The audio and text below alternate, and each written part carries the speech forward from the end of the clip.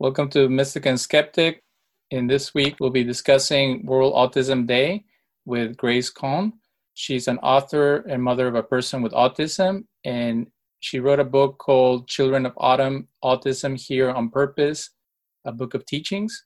And there she describes her metamorphosis as a result of doing everything in her power to help her daughter, Julianne, heal. Welcome to the show, Ms. Grace. Thank you, David. Really honored to be here. Thank you so much. We met during the intentional community conversations. I know you give presentations about your book, and your advocacy for people with autism has also led you to building community. Tell us about the projects you're working on lately and a little bit about your book.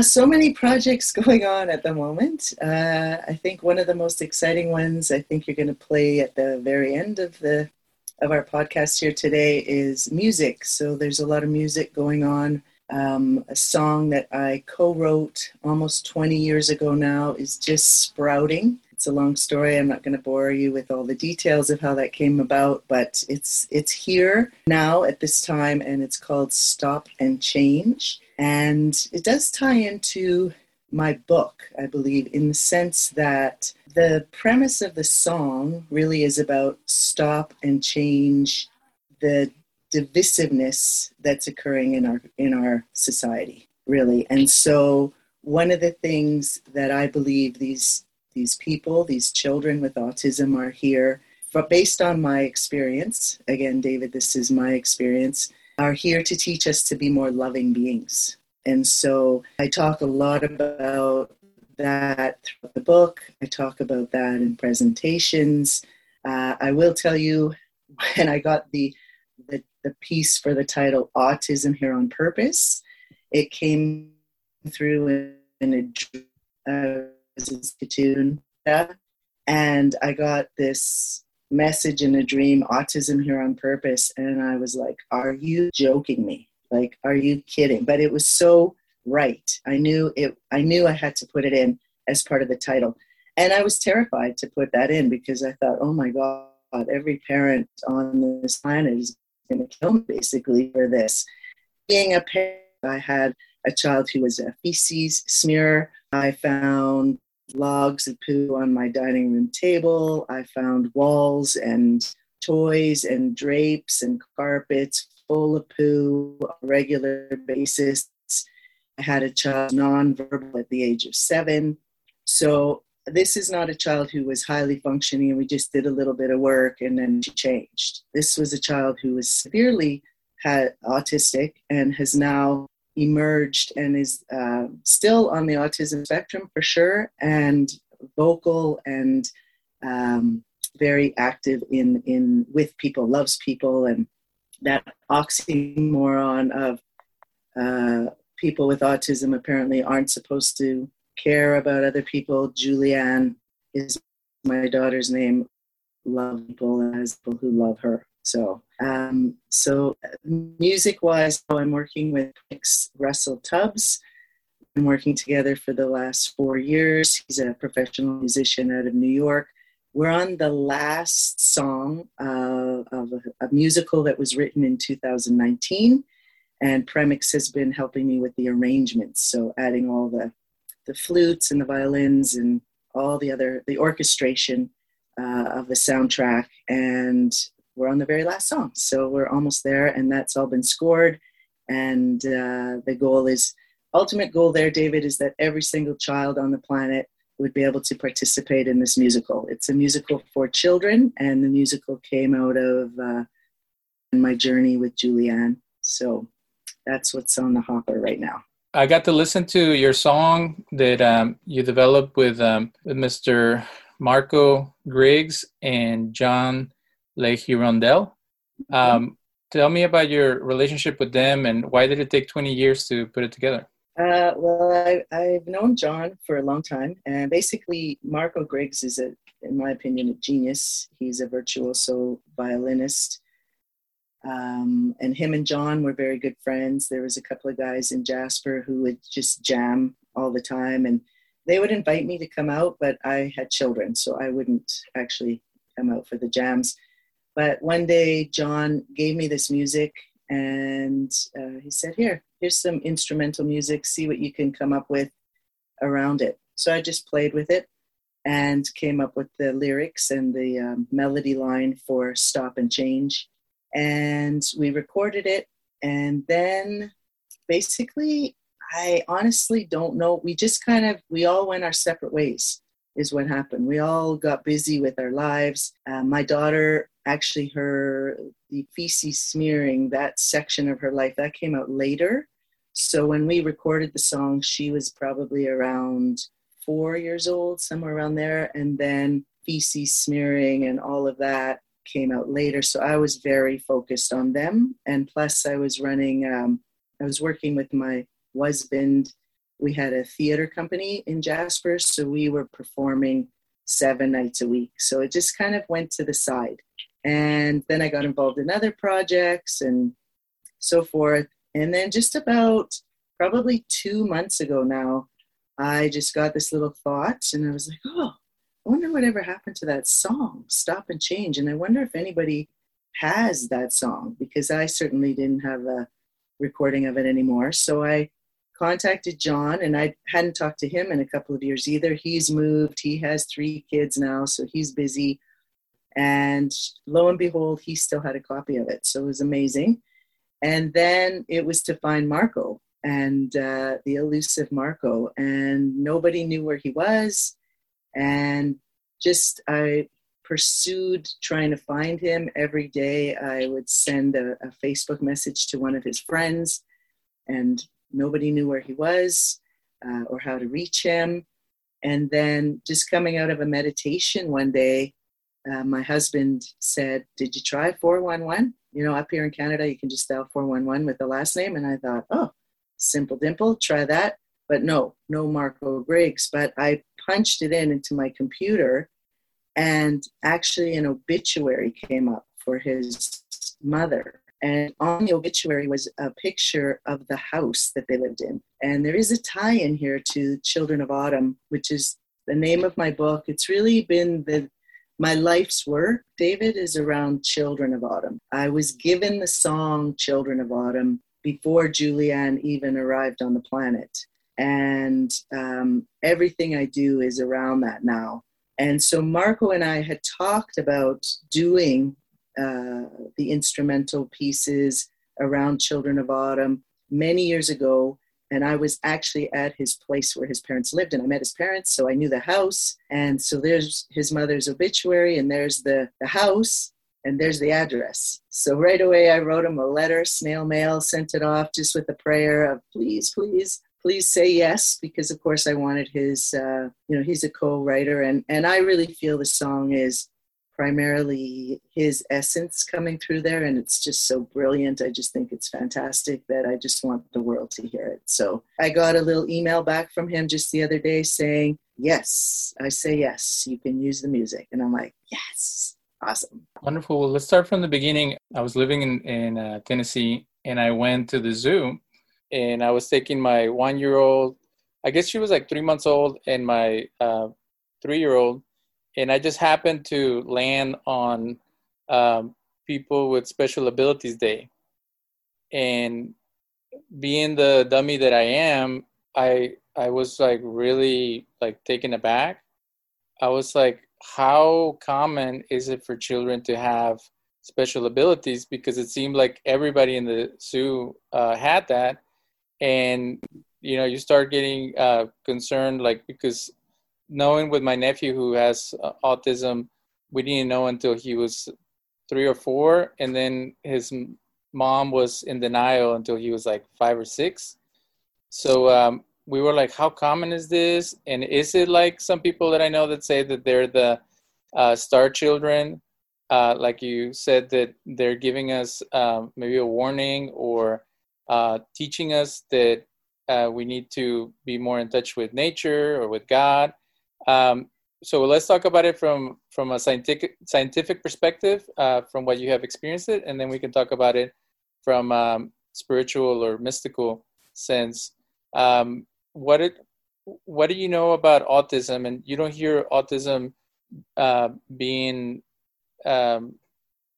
manifested in young ladies as much as young boys.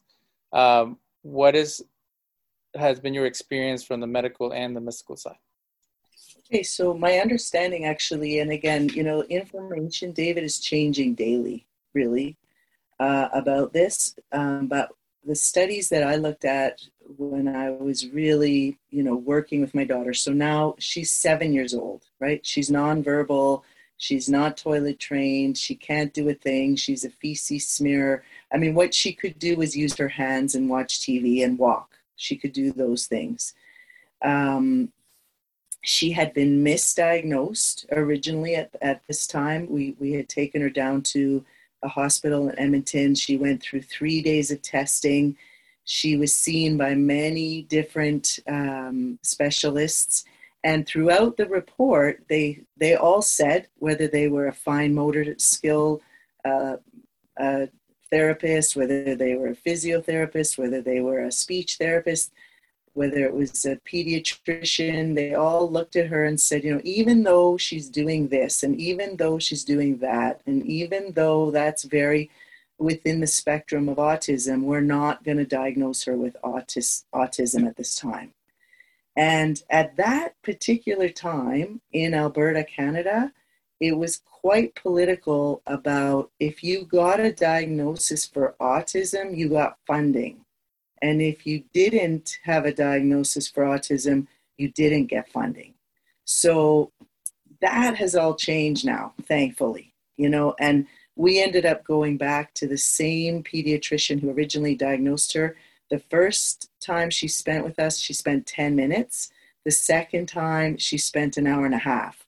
And she had all kinds of training now, new training on what really is autism and how do you diagnose it. And so the medical profession has for sure made gains. Julianne is now 26 years old. So we're going back here when I'm talking about this 20 years ago. So the medical profession for sure has way more diagnostic tools. They're able to, because there's such a variance with each individual child. And so to kind of put them in a cookie cutter, brand them is challenging because they are still unique, even though they have, they're on the spectrum. So medically, that was our first experience for sure there.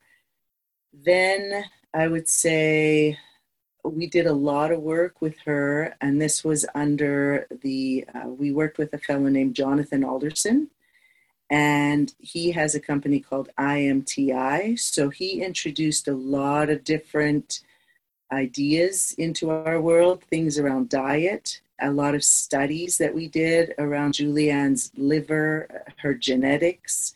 We did studies on her bowels. We did studies on her gut health. We did a lot of studies to see what was going on. And again, if you look at the studies that came out, a number of years ago, there is this idea that a lot of children with autism have an issue with their liver.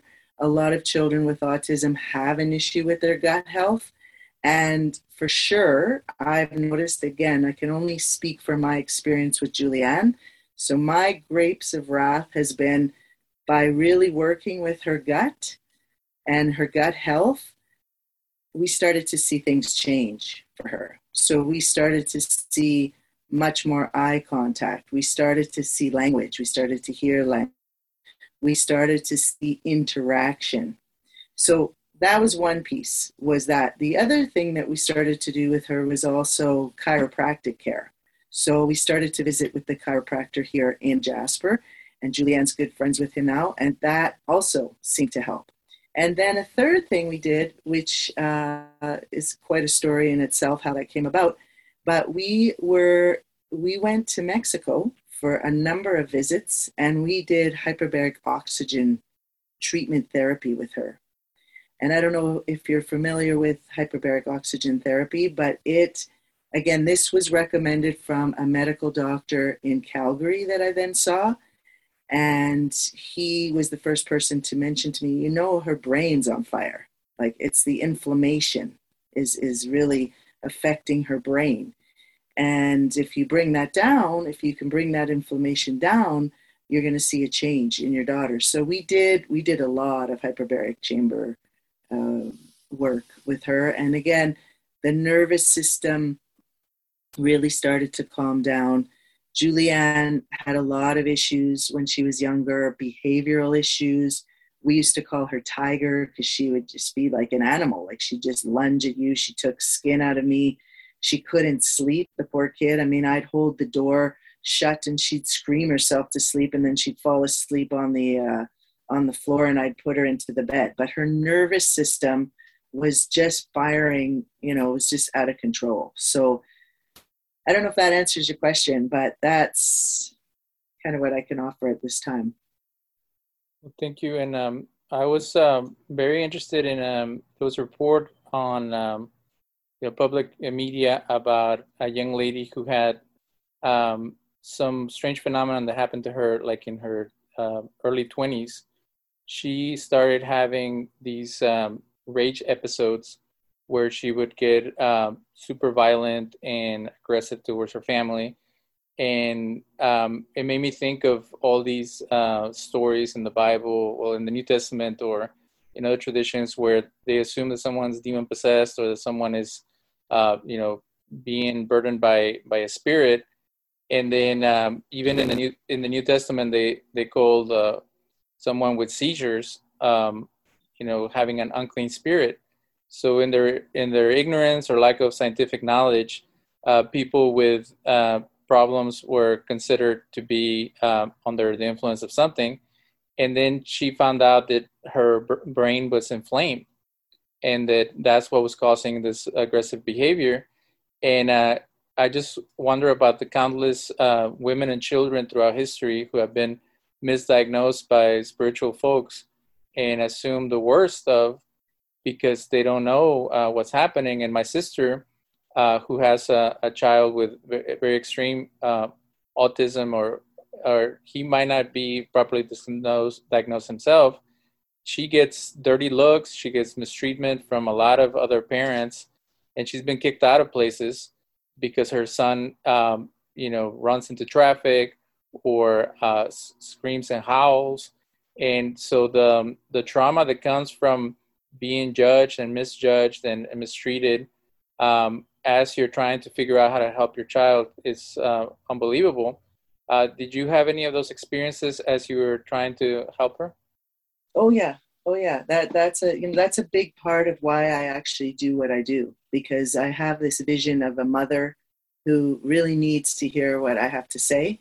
That's why I'm here, because it for sure, it's absolutely challenging. I had so many people, even in this town, even when you're working to help your child, you have people talking about you behind your back who are like, oh my God, look what they're doing. They're putting this child in blah, blah, blah, blah, blah. And there's all this, misinformation. They don't even come and ask you, what are you exactly doing?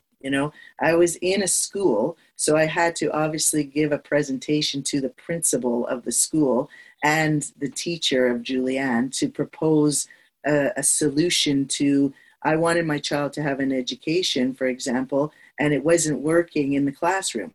So, I learned from the Options Institute, which is in the States, and they have an amazing program going for children with autism called the Sunrise Program.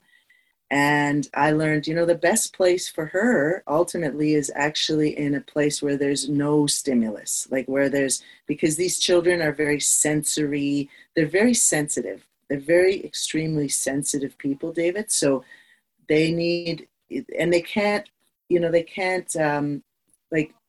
factor out all the different senses. So everything's coming at them at once. And so they hear everything, they see everything. They can. Some of the kids are really, really sensitive to touch.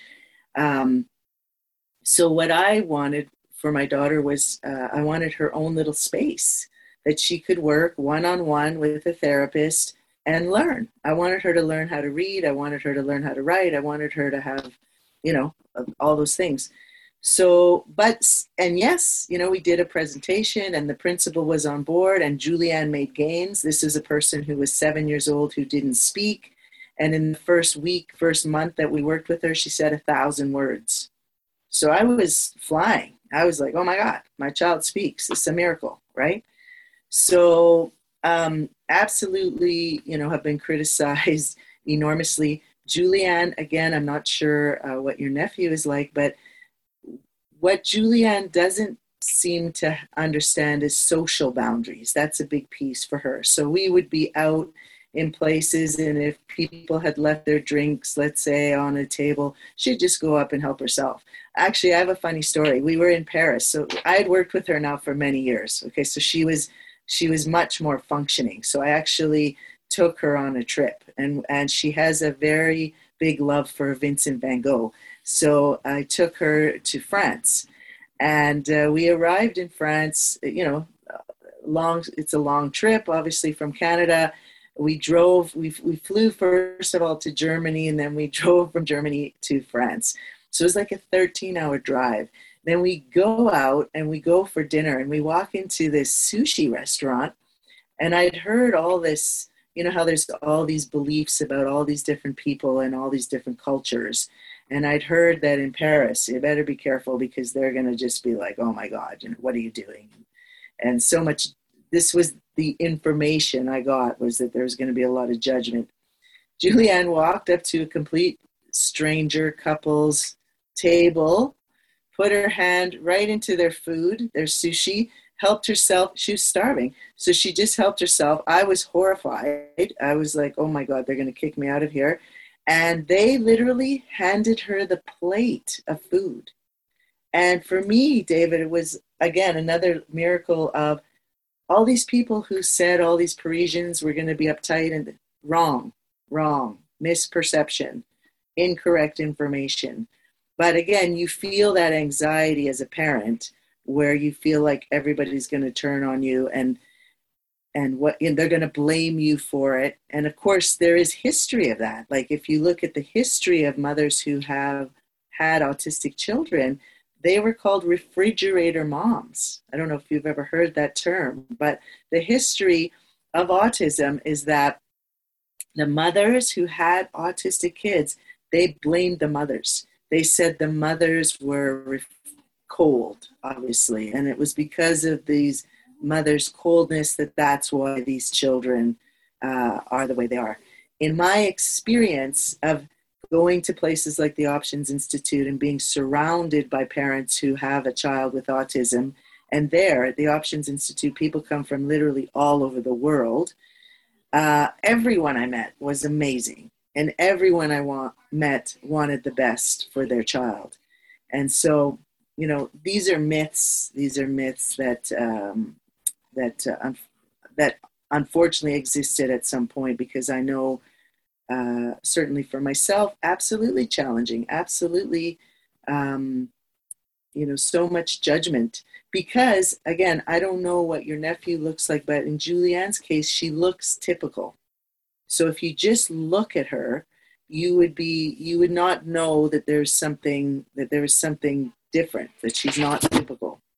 So people again make those judgments that, oh, wow, this child's out of control and the parents not able to take care of them, and blah blah blah. So you do have to develop for sure a thick skin, and that's part of the training I give to parents is resiliency training, because I literally got to a point where I could walk around and be like, you know what? I know that I'm doing the best I can for my daughter. I know that she's a good person. And if people want to judge us, not my problem. You know what I mean? I will forgive them. Like from a biblical point of view, then I will forgive them. So that's how I've dealt with it, basically. But the challenge with the child having an effect that looks like there is no concerns is what we have with my nephew. He's 15. He's tall. He's big guy, and my sister had to buy him a shirt that says autistic so he doesn't get shot by the police. And I never thought that we would be in that place. My dad was concerned because he could tell that he was very strong, and that since people are not able to tell that he has special ability, that would be a problem. But how do you manage that? Like that reality is, it's almost like, the conversation that African Americans have to have with their sons. Like, you are going to be a target if people misjudge you or assume that what you're doing is dangerous. How do you manage that as a family? I think that's where the community piece comes in. I think that's really how that segued into that for me, is making sure that primarily she's with people that love her and um, understand her for sure, and that she's just in an environment where those issues are very limited. And if she's in a situation where there's a possibility of harassment or anything negative, um, that there's somebody with her, right? That there's somebody with her. Because again, in my daughter's case, unfortunately, given all the craziness that's going on in North America with children and child abductions and so on, she's a very attractive young woman too. So I make sure that there's somebody with her. That's how I deal with it. And then speaking about the mystical component, I thought it was beautiful when you said that they're here to teach us compassion, to teach us love. And my work in pediatric and adult hospice, I've seen a lot of families come to that determination that instead of feeling as punished by God, or feeling that they were given a bad hand, and they're victimized by the circumstances, they feel that it's an opportunity for love, for compassion. Some families even say that they were picked especially for the purpose of taking care of someone with an illness. And then what I started to consider is that if you think about it from a monotheistic perspective, the idea of someone having limitations, or now you call them special abilities, is that they are in tune with the divine, that they have they don't have all those filters and walls and things that get in the way of us reaching our fuller self, that they are being vulnerable is actually a blessing. And then in the Middle East, they say that whoever takes care of someone who's sick actually gets a blessing from God. So they're almost like angelic beings that teaches compassion.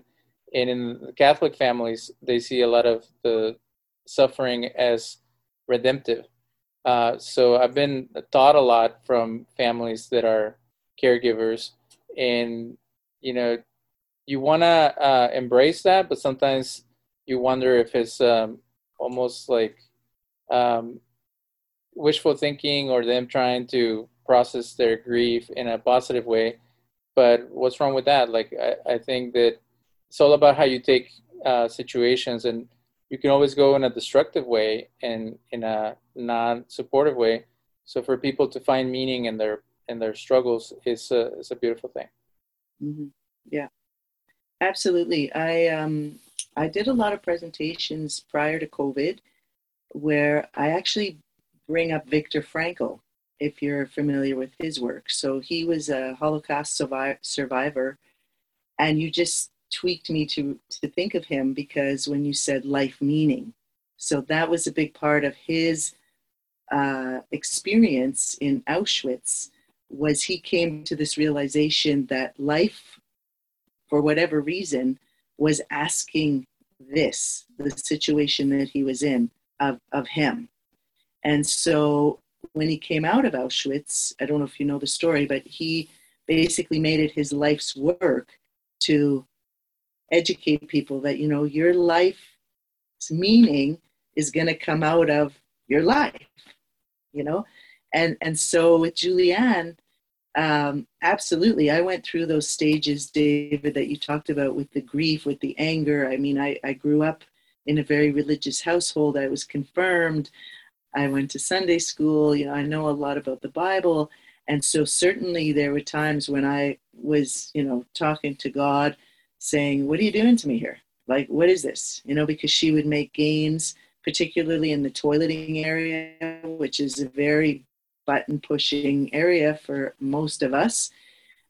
She'd make gains and then she'd slip back. And then she'd make gains and then she'd slip back. And this was going on. So I took it personally for quite a long time. And I'd have these conversations, and they weren't always pretty conversations. I wasn't always the most loving person. But I came to this realization at some point where it's like, you know what? There's no man sitting on a cloud going, I'm going to mess up Grace's life right now. I'm going to make her daughter, I'm going to make her go backwards. I'm going to, make her worse than she was. I had to break through that concept of consciousness that the idea of God that I had, and wherever I got that from, was not working for me and was incorrect. And that God, so now I've been studying the Course in Miracles. I don't know if you're familiar with it, but I've been studying that for 29 years, actually. So I started studying that before Julianne even arrived on the planet. And my understanding now of God is all the love that exists. That's God. All the love, not in our universe, in all the universes, in all the galaxies, that's God. So in the Course in Miracles also is this idea that miracles are possible, right? That there's a thought form that I'm entitled to miracles. That's one of the thought forms that you study if you go through the workbook. And what I can tell you from working with my daughter intensely is absolutely miracles have happened. I mean, this is a child who was nonverbal at 7 years old. This was a child who, again, like I said earlier, could basically do nothing, who now reads, who can downhill ski, who can ride a bike, who can sit on a computer and work with that, who can sing. This was my dream when I was at the Options Institute, that because I love to sing, that we would sing together. She knows more lyrics, David, than anyone you would know. I mean, she can, you name it. Bob Marley's one of her favorite artists. She'll sing every word of every song, and she knows it all, right? So there's just too many miracles to even talk about. But what I can tell you is absolutely miracles can happen, and I've witnessed them many, many times. So yes, you don't just sit back and eat bonbons and go, okay, Jules, go do a miracle for me, start talking. No, it was a lot of work. There was a lot of effort that went into that, a lot of perseverance, a lot of patience, a lot of compassion, a lot of imagination, tons of flexibility, and it paid off, right? Because now we have this being who can communicate and now, actually, David, it's really fascinating because people want to listen to her, because when she decides she wants to share some really profound information, she will. And people literally stop in their tracks and lean in to what is she talking about. Now, not always, but, everyone who's worked with her, and there's over 40 people who have been on the team, and I called it the Miracle in Motion team, has had that experience with her where she has said something so poignant to them, specific, that they're like shaken out of their skin almost. So there's something going on here. I like what you said about the mystical. You wanted me to speak about the mystical a little bit, and I want to tie it in also to the new science, what they're finding. So I recently was given a book to read called A Stroke. I believe it's called A Stroke of Insight, and I'm going to double check that for you, and maybe we can put it in the credits.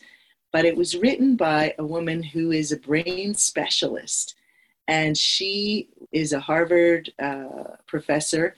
And she basically, the storyline is she had a stroke, and she knew so much about strokes that as the stroke was happening, she was aware of how her brain was shutting down.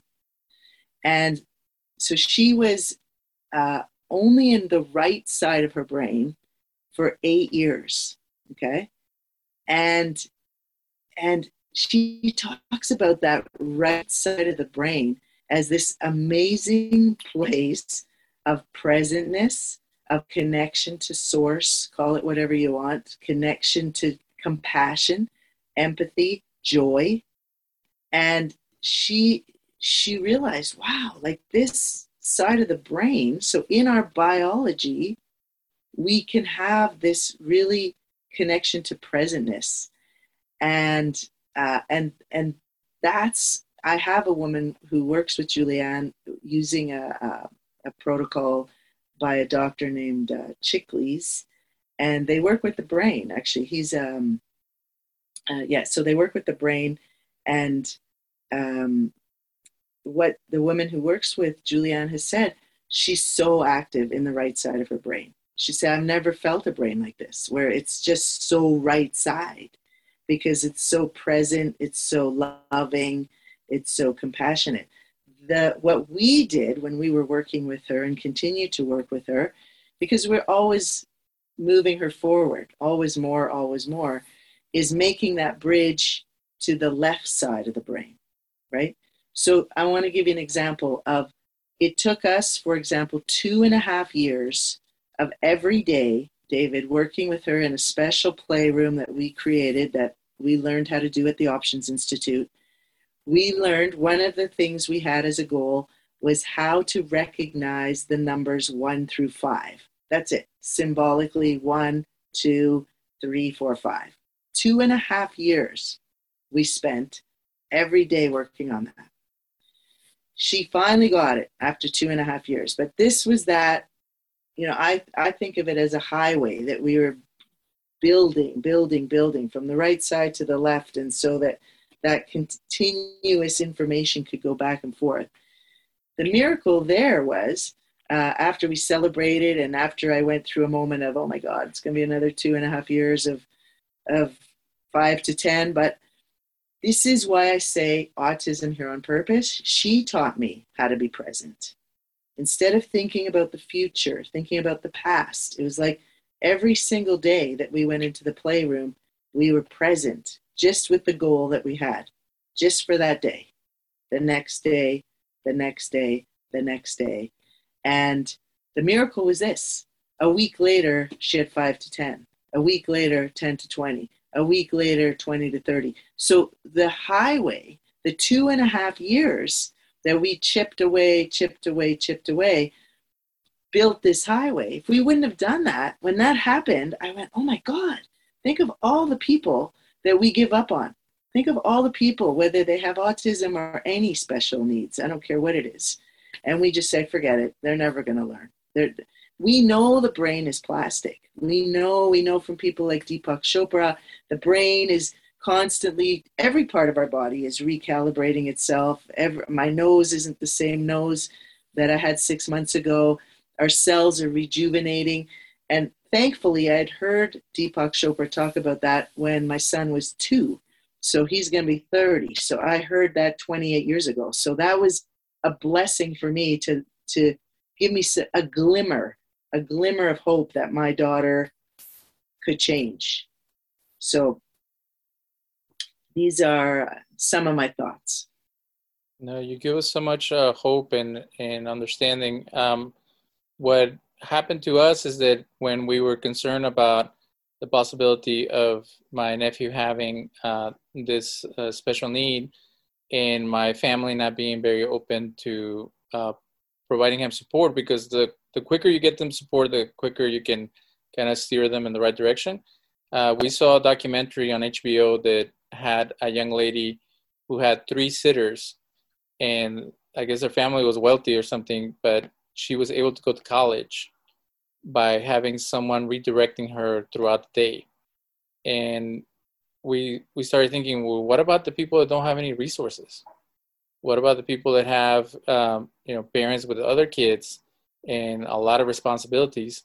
What do you do? Do you hand them over to the state? Do you create an amazing community like the one you've created?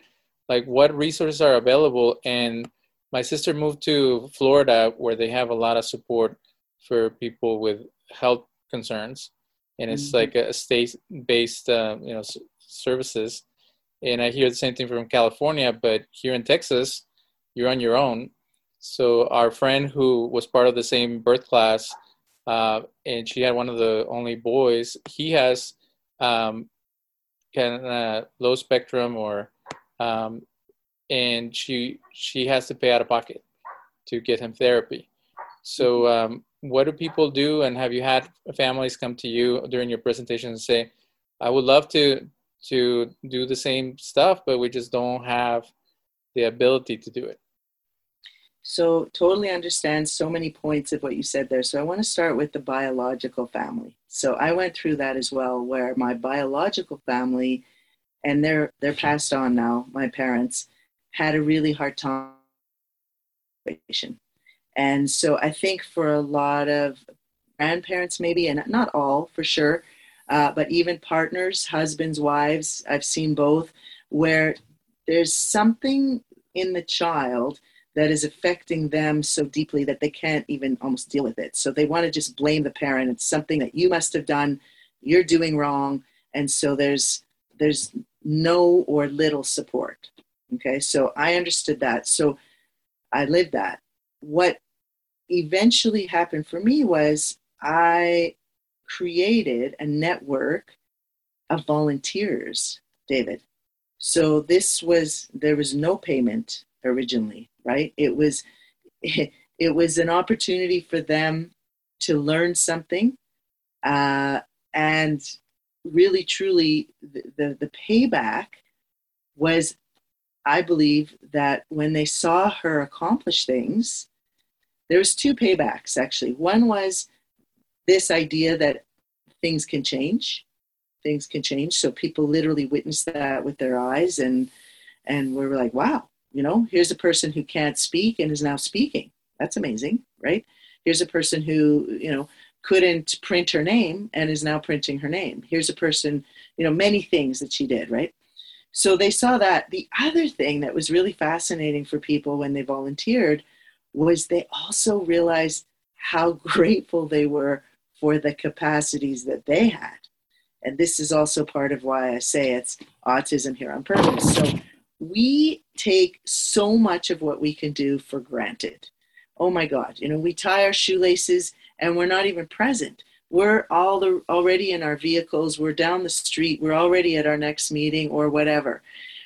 When we worked with Julianne, and every person worked with her the same way, because we all had the same exact way to teach her something. So let's say we were teaching her how to tie her shoelaces.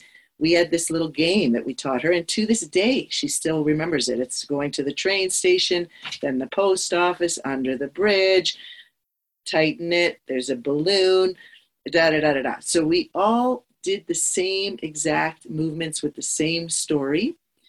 And when you start doing that, we realized, wow, this is a little bit complicated. Like, look at this, right?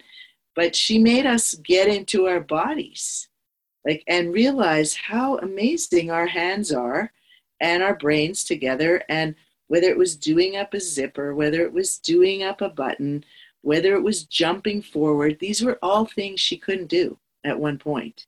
Not to mention, all the other zillions of things we do. So there was this appreciation that I used to host a dinner once a week to start with, and then it was every other week. This is how I paid the people. And we would talk about the progress Julianne made and how much more eye contact she was making, how much more interaction she was making, if there was any interaction on her own accord where, she was just saying to us, hey, I want to interact with you. And once in a while I would ask people, what have you learned from Julianne? And everyone, there was this gratitude of, wow, I'm pretty awesome. Me as a human is quite the machine. And I think if I could speak for everybody that worked with her, that was such a big gift, and unfortunately we have to remind ourselves of that sometimes. We are, we're incredible beings. We really are walking around miracles, and so that was one thing. Then, like you suggested with your sister moving, for sure, I would move if I had to. I'm in Alberta, and Alberta was very generous once they changed that requirement that you had to be diagnosed with autism to get funding. They made it available to all children with special needs. then, you still had to show that your child needed funding and so forth. And you had to be accountable, obviously. But there was definitely funding in Alberta. And so that's why I stayed here. My family is in Ontario, they across the country, basically. And they wanted me to come back. And I was like, no, there's no funding there. So I would encourage people to move wherever, if that's what you have to do that, Again, I go back to the idea that autism isn't easy. I'm not saying that. I'm saying autism is here on purpose, but it does challenge you like nothing I've ever seen. So yeah, maybe uprooting yourself, leaving your friends and family behind. We did that when we first came out to Jasper from Toronto. We did that because we were running a theater company. This was long before Julianne, we knew she had autism. She was 2 years old, and she was just nonverbal. And her dad was a late bloomer. Einstein was a late bloomer, as far as his verbosity went. So I wasn't worried about it, but we left our families, we left our home, and it was challenging. I understand that. And we cried a lot of tears getting on that train and so on. And you're not sure what you're walking into. And you don't know if the place you're moving to if you're going to, build roots there. So all these unknowns that you have to step into with a child with autism, if you want to, this is the choice you have.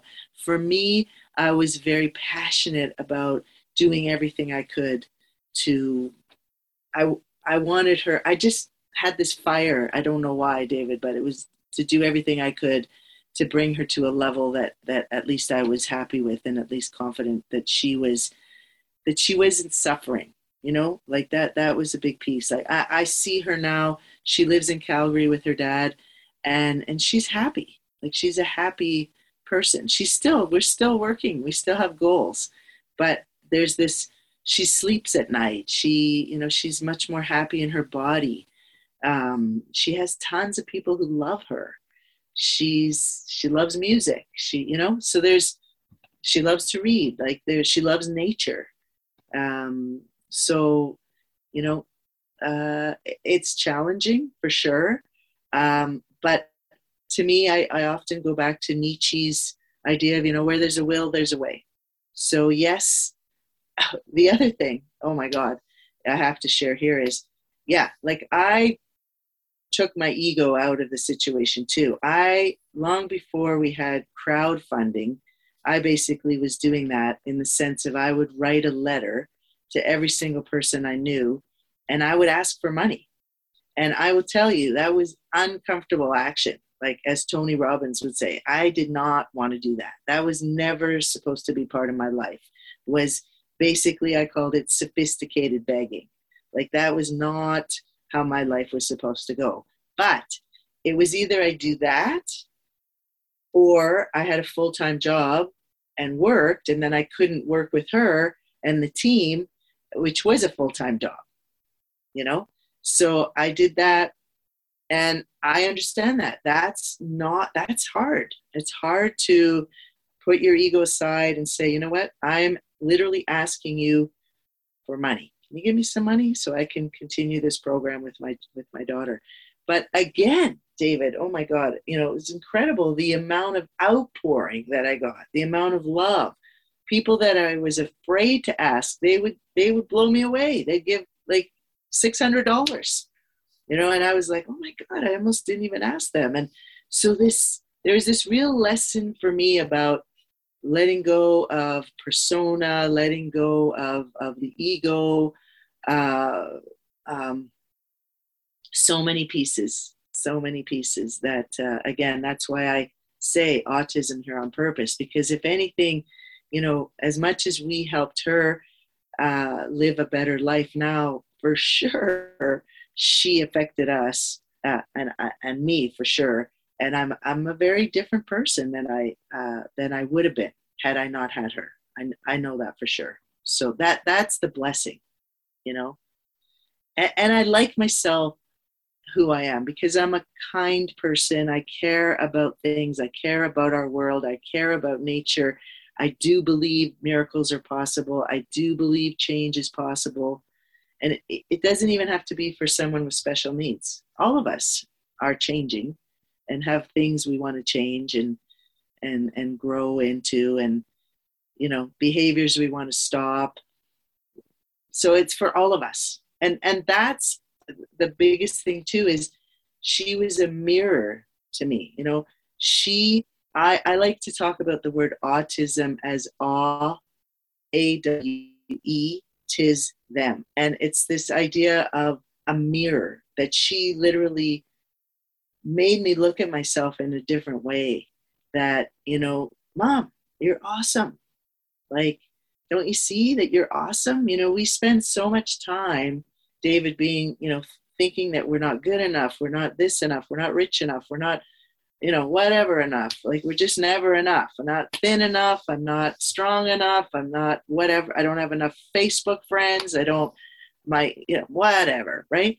And this child, just by being in her presence and working with her, helped me realize, no, you're awesome, you know, and you're awesome, and we're all awesome, actually. That's the truth. Well, I appreciate you giving us a more human definition of miracles, because one of our biggest challenges when I worked in palliative care was that I'll be talking about getting in touch with reality and the nature of illnesses and the mysteries of life. And then a doctor will walk in and say, well, God can always do a miracle. And I'm like, stop giving people false hope that their person is going to get cured. And usually with someone who had a terminal illness, and then they would bring up God, and they would bring up, you know, 1 in a billion situations. And I was like, the whole point of a miracle is that it never happens, or when it happens, it's a miracle. It's something out of the ordinary. But the more that I've been working with people who are dying, the more you become conscious of everything we do is a miracle.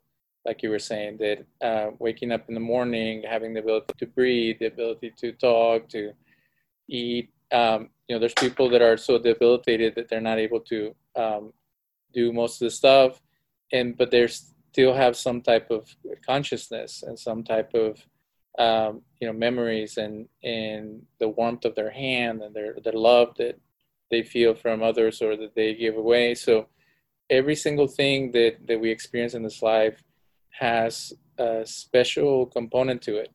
So if you have a broad definition of miracles, where it's like, we don't know how this stuff came about. We don't know. We might, through the natural process, able to understand some things, but there are so many other things like synapses and love and a sense of peace when the world's in chaos. There's so many things that are mystical and magical that if you close yourself off from that, and we live in a very cynical society where I'm afraid we're like heading towards I don't know, it's totalitarianism or utilitarianism, where unless someone serves a purpose for others, they have no worth, and where everything is so disposable. People are disposable, and everything is a commodity. And it worries me that if we don't support the people like you who are giving meaning and reminding us of how important every single human being is, and everybody has those special uniqueness, that we turn into a very careless society and a very dismissive. So we have to pull together. We have to find the ability to take care of those that need us, and do it for them. Not like, I believe that you can't love others unless you love yourself, and that there's nothing wrong with getting a reward in the sense of fulfillment. But a lot of times people either have a martyr mentality where they just give themselves fully and they die in the process, or they have unless I get something out of this, why am I even bothering? So it's a balance to be able to find that healthy relationship and healthy, you know, they talk a lot about refilling your cup, and you can't help anyone unless you have the love and the strength that you need. So tell us about your desire to build a community, and what would a community look like from all the things you've learned from your experience with Julianne? Uh, well, I mean, I feel like we've already, there is a community already.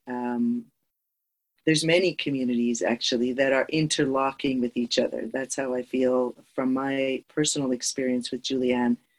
I always thought that we would be building an actual community and we would live there. And that still might happen. What's happening now is there's a lot of different friends of mine that I've met through Julianne, through working with Julianne, are starting those little communities all over the place. And I'm kind of like a weaver person where I'm involved in all of them, and then doing all the work that I know I have to get done. I just want to share a thought that I had, David, on something you talked about there about filling your cup. And that's something that I'm building right now, is a community for women, particularly, and it's no offense to men, but it's just,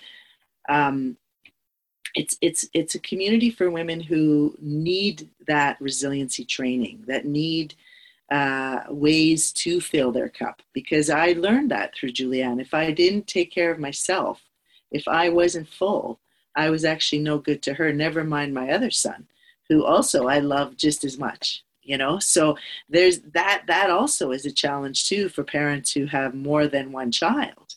You know, I never wanted my son to suffer because he had a sister with autism. That's not fair. That's not fair to him either, right? So you're juggling a lot of things there. But so to manage all of that, I really had to learn exactly what you said. Martyrdom is done. Forget about it. You can't do it. It's not going to work. You're going to burn out, and then what? You know, then who's going to take care of these guys? So you got to take care of yourself, and then, you know, the rest is it will work. And it did work. It did work like that. So I just wanted to touch on that.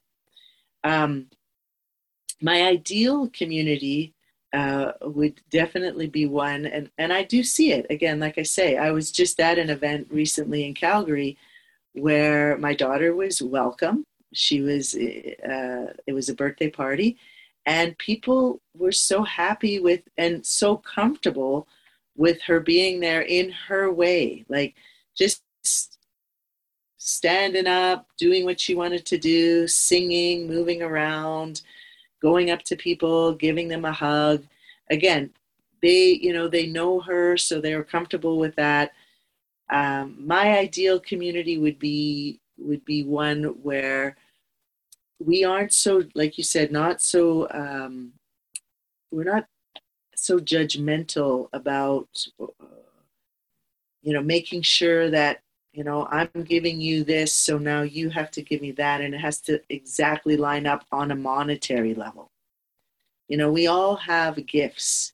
So if you're good, like Julianne's great at just filling a space these days with love and sound. She'll sing your face off, and people love that because it just brings this joy to the room. So that's what she does. That's what she brings.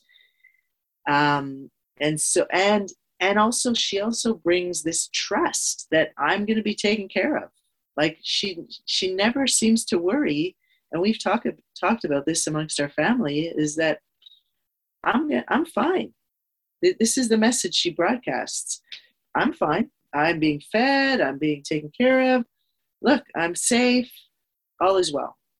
So this is what she puts out there. Other people have, their gifts, whatever their, I believe everybody, I have a very Steiner, I don't know if you know who Rudolf Steiner is, but he was a great mind.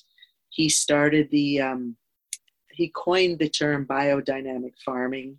He started Waldorf schools, the idea behind Waldorf schools. Very brilliant man.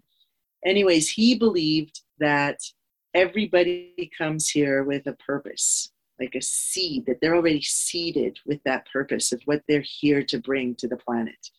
And so in a Waldorf school, you would have the same teacher for 8 years because he or she would just be watching you, David. What is David about? Who is David? What is he here to bring to this earth? You know, and they would really nurture that seed and allow that in you to blossom, right?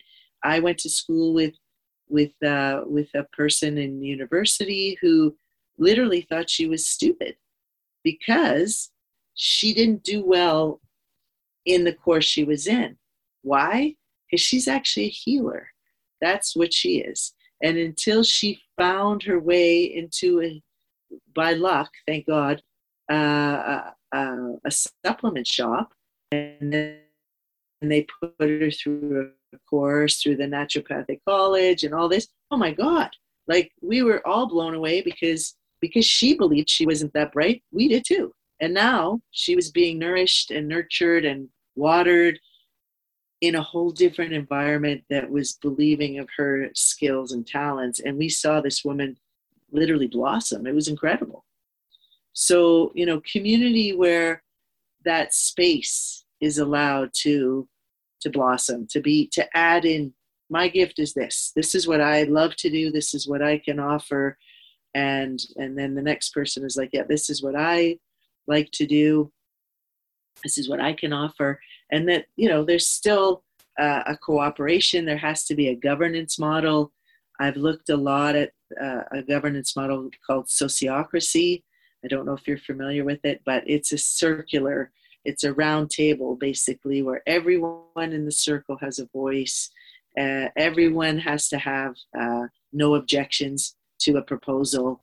And so it's a group think. It's where everyone has a voice, even if you're a shy person, even if you're a person who, you know, may not feel comfortable speaking out loud, you have a voice. And I know people personally like that who appreciate that because they want to speak. They want to be part of something. So that would be my, I guess, ideal community. We want to thank you for your time. I know that it's an ongoing process to find our path and to find the connections that we need. And when we think of the challenge that I had with intentional communities, we lived at the farm intentional community for 2 years, and is that they get separated from the greater cities and culture, and they become a culture on itself. And for me, it's like, how do you impact the culture that is already there? How do you become someone who creates change? So I believe that being part of greater society is very important. And then without voices like yours, we miss out of the wisdom that someone can share through their struggles, through their suffering, through their challenges. And utopian societies have their own challenges, and sometimes issues get swept under the rug because they still have this idealistic thing they want to keep.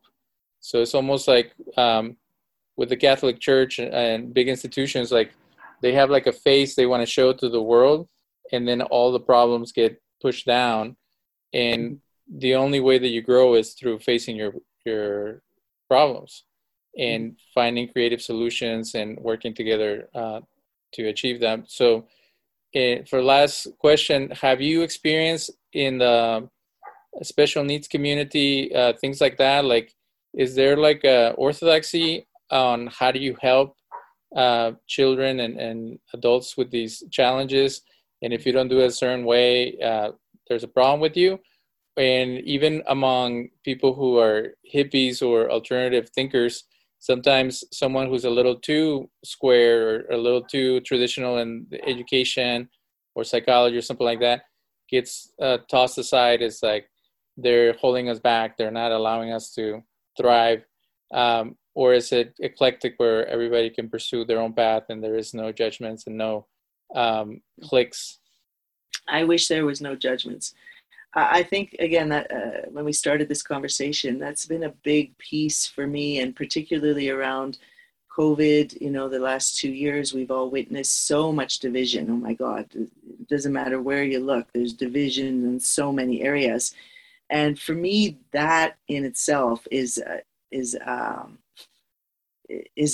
alert light that's going out saying emergency, emergency, because I do believe that, at the core, we're all humans. And so what I found in my search, and I write about it in my book, is that, and this is long before COVID even started, is for every idea that you would have over here on something to do for your special needs child, there was another juxtaposed idea that said, no, don't do that. That's bad.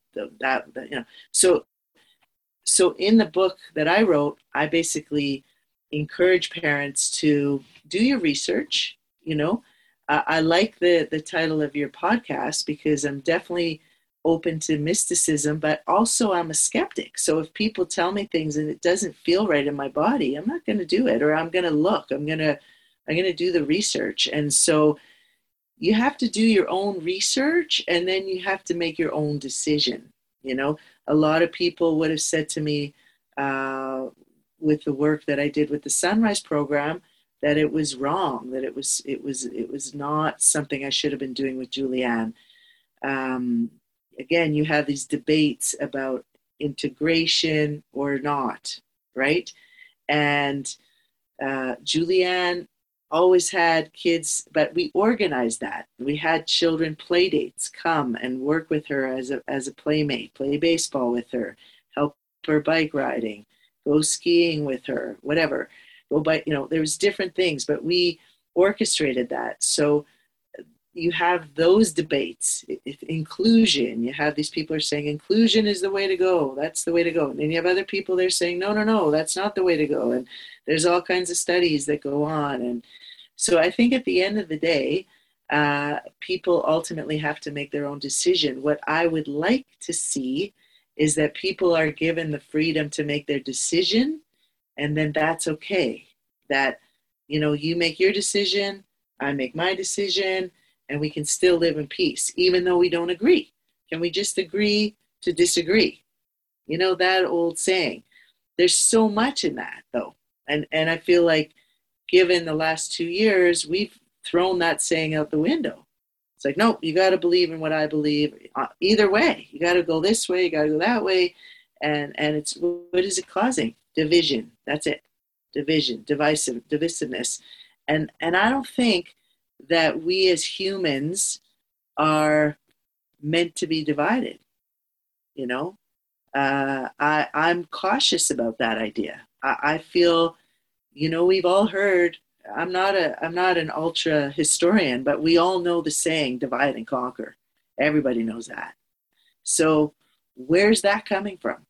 Where is that? Why is that even happening? I don't intuitively, it doesn't resonate for me that we as a species should be divided at this time. I feel that really, truly, given, our climatic situation and so forth, that we as a species need to come together and work together and listen to each other. And if people like Julianne don't even have the capacity to have a voice, sit with them, like you said, sit with them. And this woman who wrote The Stroke of Insight, she recommended that too. She's like, please, remember that there's still a human in there. Even if they have a stroke, they're still aware on some level, to sit with them and by, our brains coming together.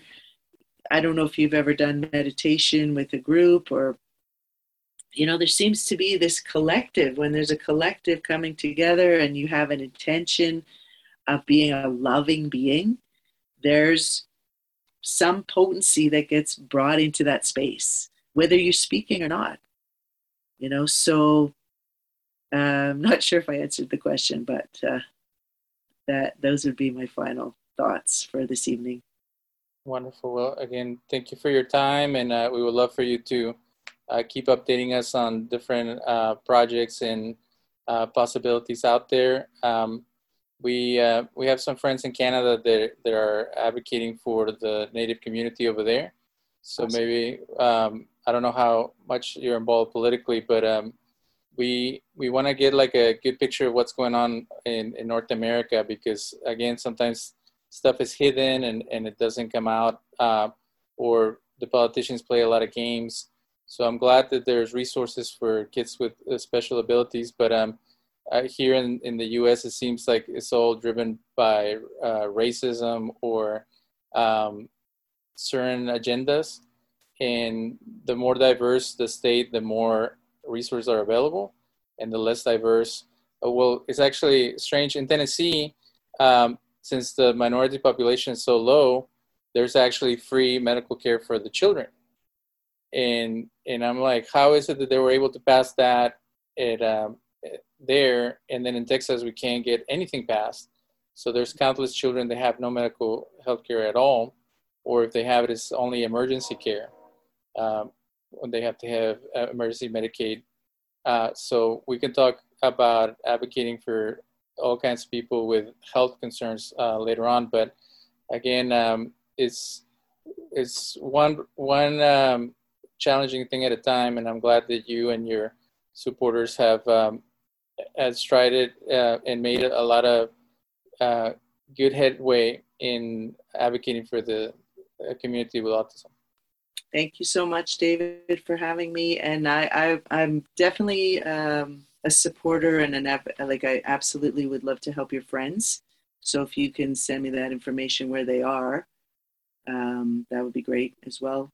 And thank you for doing what you're doing, because again, see, I would not be doing this, because this is not my forte, is setting this up and putting it on Spotify and all these things. That's not that. I pull my hair out when I have to do stuff like that. So bless you, and for all the other things that you do. I know all the work you do with people, and that special time, particularly when people are leaving the planet. But maybe that's just one last thing I want to share is a thought that I heard through a woman named Jacqueline Hobbs, and it really made sense to me, was, we're dying every day. Like, this conversation we had an hour ago is already done. Deepak Chopra, I listened to him recently, and he talked about it's done. That 50 minutes ago, it's over. It's a death. In a sense, it's finished. It's a movie is ended. We've walked out of the theater. And so we really only have the present. And so I really encourage every listener to really, be in your present moment and dream your dreams from your present moment and never give up. Those are my beliefs. And thank you so much for having me. And yeah, we'll keep in touch for sure.